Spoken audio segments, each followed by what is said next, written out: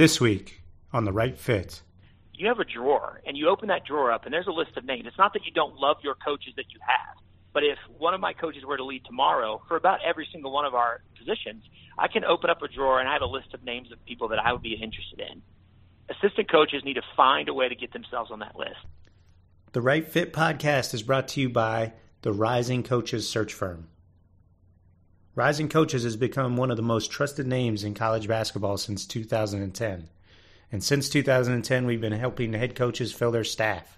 Now we're helping athletic directors hire their head coaches. We launched the Rising Coaches search firm at the end of 2019 and already have a successful track record of helping programs make great hires. If you want more information on how you can leverage one of the most vast networks and communities in college basketball to help you improve the quality of your candidate pool and find the exact right fit for your program, then visit risingcoaches.com/search-firm. Thanks for listening to The Right Fit, the show where we sit down with athletic directors and discuss their hiring process, what they're looking for in a head coach, and how they find it. I'm Adam Gordon, and today we're joined by James Arnold, athletic director at Columbia College.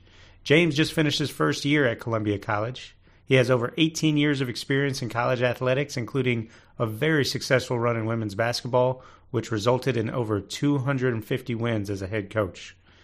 I asked James if transitioning into administration was always a goal for him. You know, I sort of always had that in mind as I was moving through my career. Sometimes young in my career, taking on some administrative duties and some extra duties was a way to make a little bit of extra money and just help out. But certainly, as I dug into it, I enjoyed it quite a bit. Felt like it was something that I had a knack for. I enjoy learning about other people's sports and their perspectives and how they handle things. And so later in the coaching career, I added some of those administrative duties as an assistant AD to my experience level and resume, and it paid off, and I've enjoyed it. And so now I never made career choices based on becoming an AD, but certainly the career choices I've made and the opportunities I've had have led me here to where I feel like it's a good fit.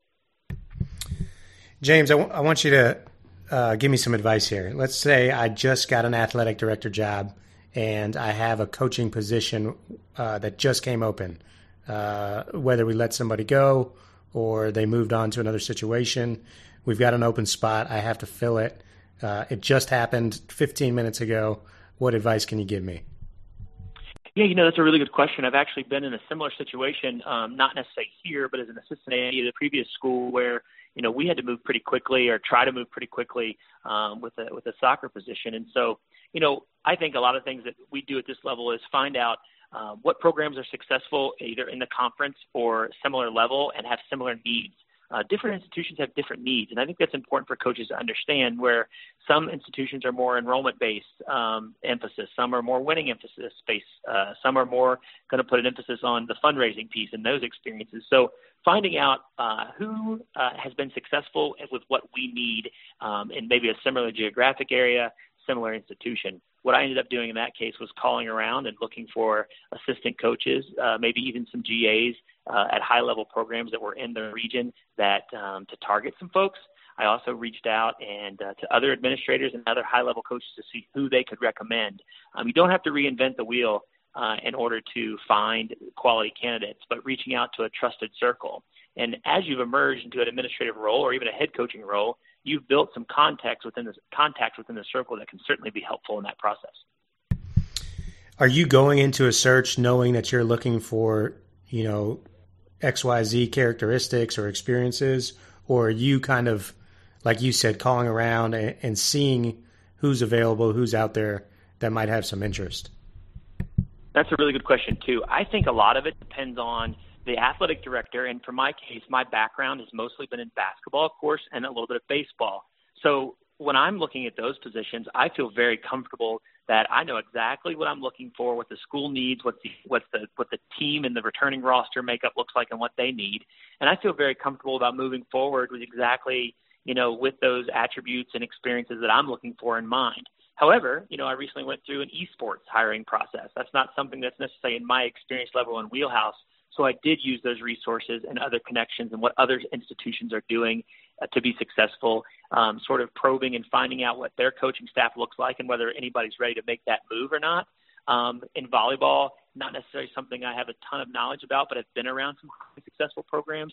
So contacting and reaching out to folks that can be of help and recommending folks, and also just connecting with the right people who do know a lot of the expertise, have the expertise to find a lot of the people that you should be looking for. And are you when you're evaluating candidates outside of your area of expertise? So let's say like esports is a perfect example. What are you like? How are you evaluating these candidates? Are you looking to see if they have a plan? What are some of the things that you're looking for? Yeah, so for me, especially in a sport or something that's outside of my expertise, I'm really looking for passion in the process. How interested are they in being a part of our group? How well will they assimilate with our current staff? Do their experiences or their, not necessarily experiences, but do they show the flexibility and adaptability to fit what it is that we need for that time in that role? The other thing that was, being prepared and being knowledgeable, nowadays there's about two or three interviews or phone calls that happen before someone gets on campus. So I'm looking for a progression each time, showing their knowledge base, their interest level, their commitment to, if I needed to start tomorrow, I could do that. I have the knowledge base of the community and of that particular team in mind. It could come in and hit the ground running. I think that's what I look for the most. I know it sounds crazy, but to me, the energy that someone brings into a room, it can be confidence, but it's not necessarily outward confidence. It's more just comfortable in their own skin. And it's very authentic. I look for authenticity and energy, and a lot of times in those situations, because if they've gotten that far from me, it's because the committee that's also done some screening, as well as people within the circles that I trust, have told me that these people can be great at their jobs. So now it's about fit. Now it's about, do they fit in with our culture? Do they bring something to us, to our college in general, but our coaching staff and our department, can they bring something new and valuable for what we need? Obviously, you like a candidate to come in prepared, but do you like a portfolio or a packet to be handed to you, a PowerPoint, or are you really just looking to see if you have a connection and like you said, get a gauge for their plan and purpose and passion? I think it can go two ways. The first off is that the packet, the presentation is something that's become so standard that you almost have to do that. Even if they say, don't worry about it, you feel obligated because other candidates are going to do so. I think finding a way to make sure that the packet that a coach brings to me or a candidate brings to me is, again, authentic and unique to them and stands out. But it's not necessarily going to make or break at that point. It sort of could be the tie-breaking decision, or if I were to lean one way or the other, I might dig into that information to see how much authenticity, how much originality, and how much energy was put into that particular, process. I think depending on the position, we've asked candidates to come in and talk about their recruiting philosophy. And when an athletic director or a search committee asks that, I think that's your time to shine with PowerPoint presentations and those sort of presentation tools that can show that you have a grasp and have a plan. I will tell you, I've talked to a lot of other administrators, and I feel the same way, that you're not going to know everything about somebody's scholarship packages when you're interviewing. You're not going to know everything about academic money. You're not going to know everything about the culture, but showing that you have a plan that can be adapted to their plan and what knowledge you can get is very important. You obviously have head coaching experience under your belt, and I would imagine that you feel like with each year and each position and each stop, you probably got a little bit better and better as you went. How much do you covet head coaching experience? Is that important to you when you make a hire? I think it's certainly helpful, but I look at the level that we're at, and we're a high-level NAIA, and we're really fortunate to have just extremely successful teams. And I think, from a resources standpoint, from coaching salaries on down to, scholarship dollars, we're in a very, very, very positive situation. But in our world where the biggest misconception that you know helpful, but it's certainly learned over I would the years say is that not a deal breaker for of me. the job It also kind of my depends level on and at what does the rest of the equivalent conference levels and look even like. Division II What level does, now is roster and enrollment management. What does the roster and makeup an look experience like? in understanding how to build a roster of, in basketball, I'm returning a roster of 10 high-level student athletes that saw significant playing time, letter winners. Then certainly the approach I take to a hiring process may be not an emphasis on recruiting, but someone that can coach and has head coaching experience. If I'm looking at a roster that is, needs 8, 9, 10 new faces, then I might look more for someone that has the recruiting experience and the ties to bring in student athletes at a high level and then allow them to learn on the game. The beauty of our level, though, ultimately, is that this is a great spot for that assistant coach that's either been a little bit of a higher level or has worked with people at our level to come over and get their first chance. What are you looking for from somebody looking for their first chance with no head coaching experience? What are you looking for to jump out at you to feel confident to pull the trigger and give them that first shot?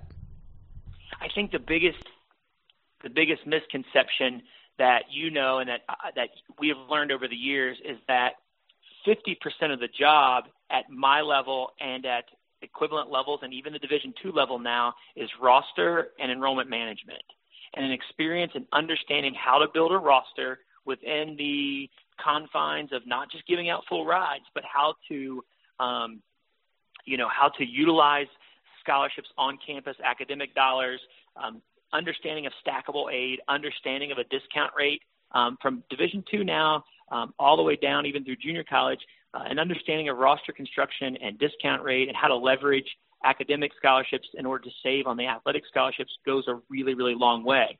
Having an understanding, even at some small Division I's now, of how to leverage in-state scholarships versus out-of-state scholarships. Everybody that comes in as a candidate can recruit, go into a gym and identify the best students and go out and give them full rides.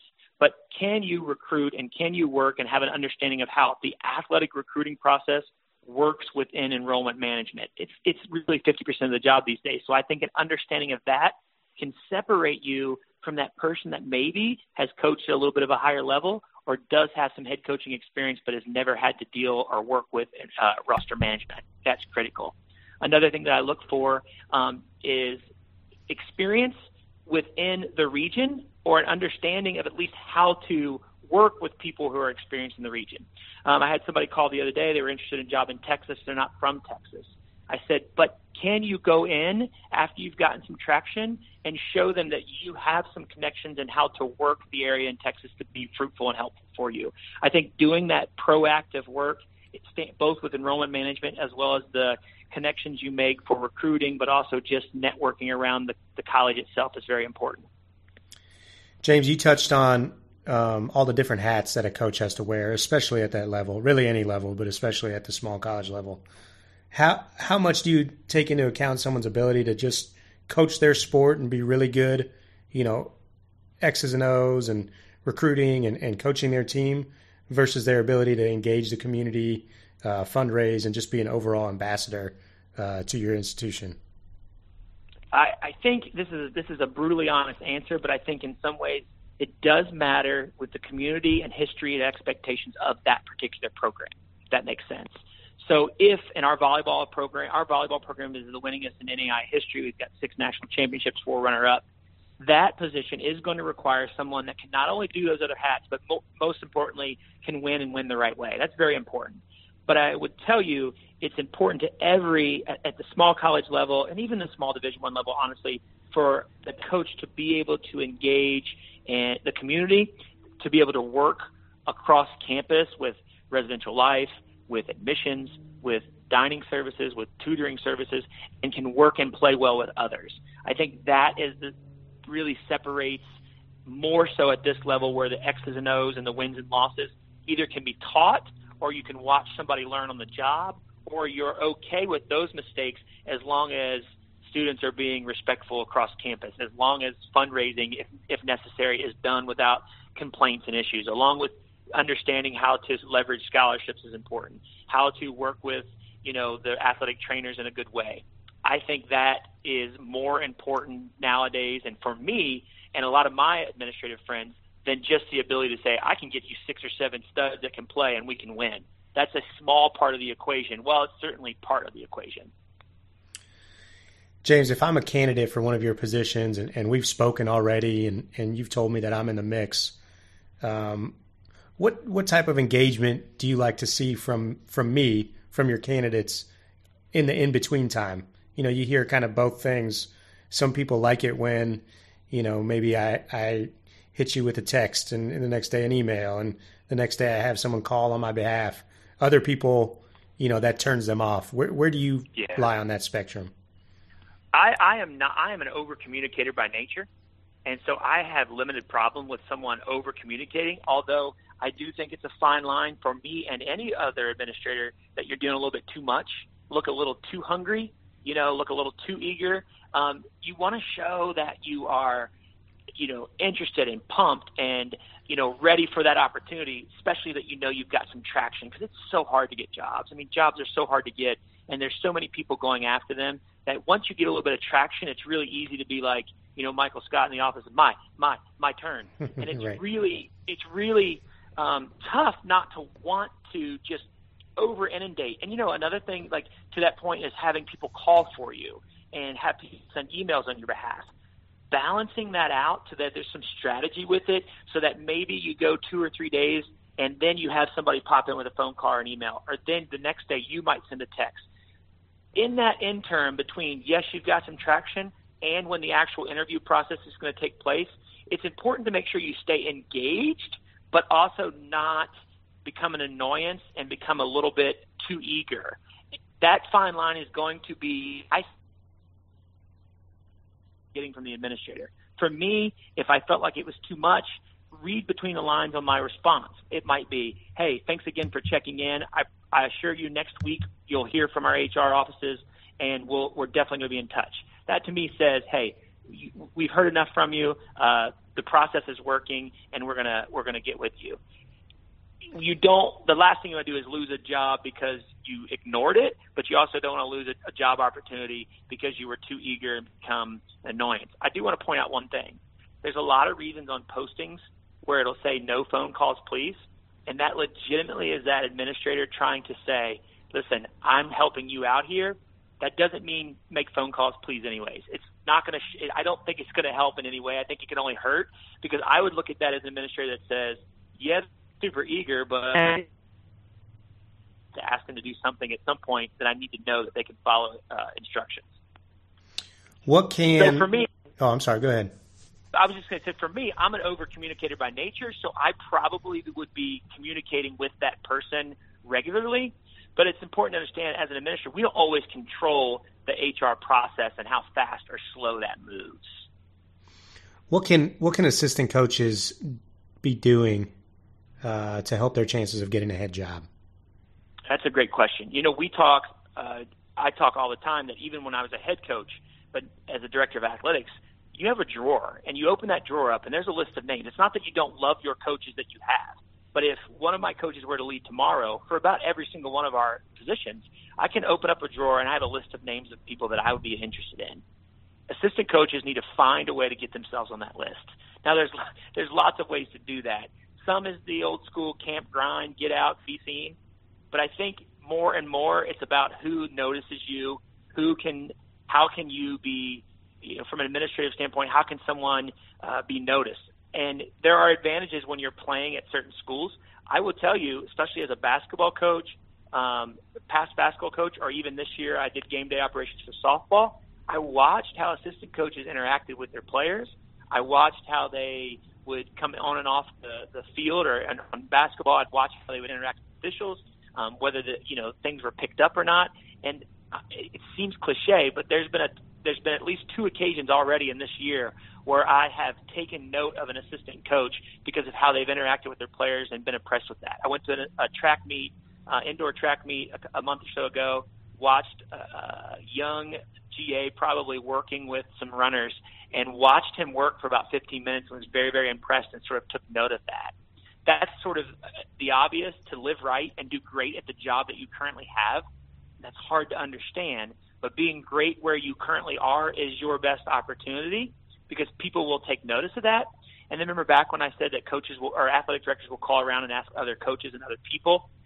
The more people that can see that, even if it's not within your region, even if you're not in that conference, I've had people call me and say, we've got a tennis opening. Do you know anybody? We've got a volleyball assistant coaching opening or head coaching.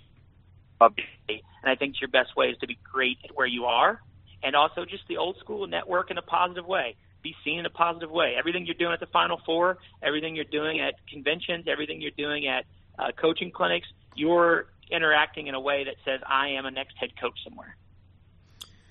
What's the best advice you've been given, either about hiring specifically or just in general about being an athletic director?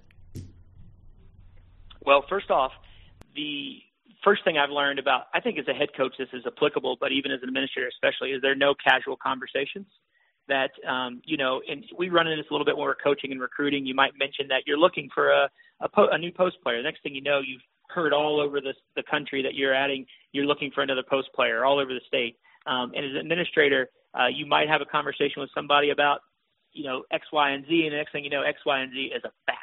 So I think casual conversations and what you say publicly, I've learned, you have to sort of be really careful and guarded in a positive way about what it is that you're sharing, what you're saying. But I think the most important thing for me is that if you are working really hard, like I just said about assistant coaches, if you're working really hard at where you're at and you're putting in the time and you're doing the job, even if it's not where you want to be ultimately, it's going to pay dividends and it's going to pay off, because it's usually when you're not looking or when you're just working really hard and content with what you're doing is when the next opportunity is.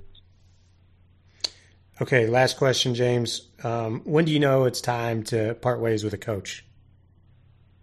Yeah, at this level especially, I sort of look, and my institution looks at three different things. It's recruit, retain, and win. And we usually say, in my mind, you need to do two of those three. If you're recruiting at a high level and you're retaining at a high level and maybe the wins and losses aren't there, then I can work and try to help get the resources and things that you need in order to be a little bit more successful. If you're recruiting and winning, but you're not retaining, your student athletes aren't having a great experience, you're not providing the support, you're bringing in student athletes that aren't able to make it academically, then we can work on those kind of things. It's when you sort of forget that recruiting and retaining is part of it and only winning, or if you're not, if you're only winning but not doing those things, or if you're recruiting at a high level but not able to retain or win, that's when I think conversations have to take. This is a tough time of the year as people in carousel can be exciting for some folks, but it's also families and such that are, now uprooted and having to move on to the next opportunity and the next challenge. And so at this level especially, if someone is working very hard and communicates really well, we do everything we can to make it work for them. The time that when it's time to move on is if they don't meet consistently after an plan, ways that I can help them be successful. When those things aren't being done, then it's time for us to say, maybe this isn't the best fit for you. James, thank you so much for your insight. Appreciate it. Thanks for having me. Thanks for listening to the Right Fit Podcast. Just a quick reminder to please subscribe to the podcast and write us a review. We're a new podcast, so every review helps us find new listeners and help spread the knowledge.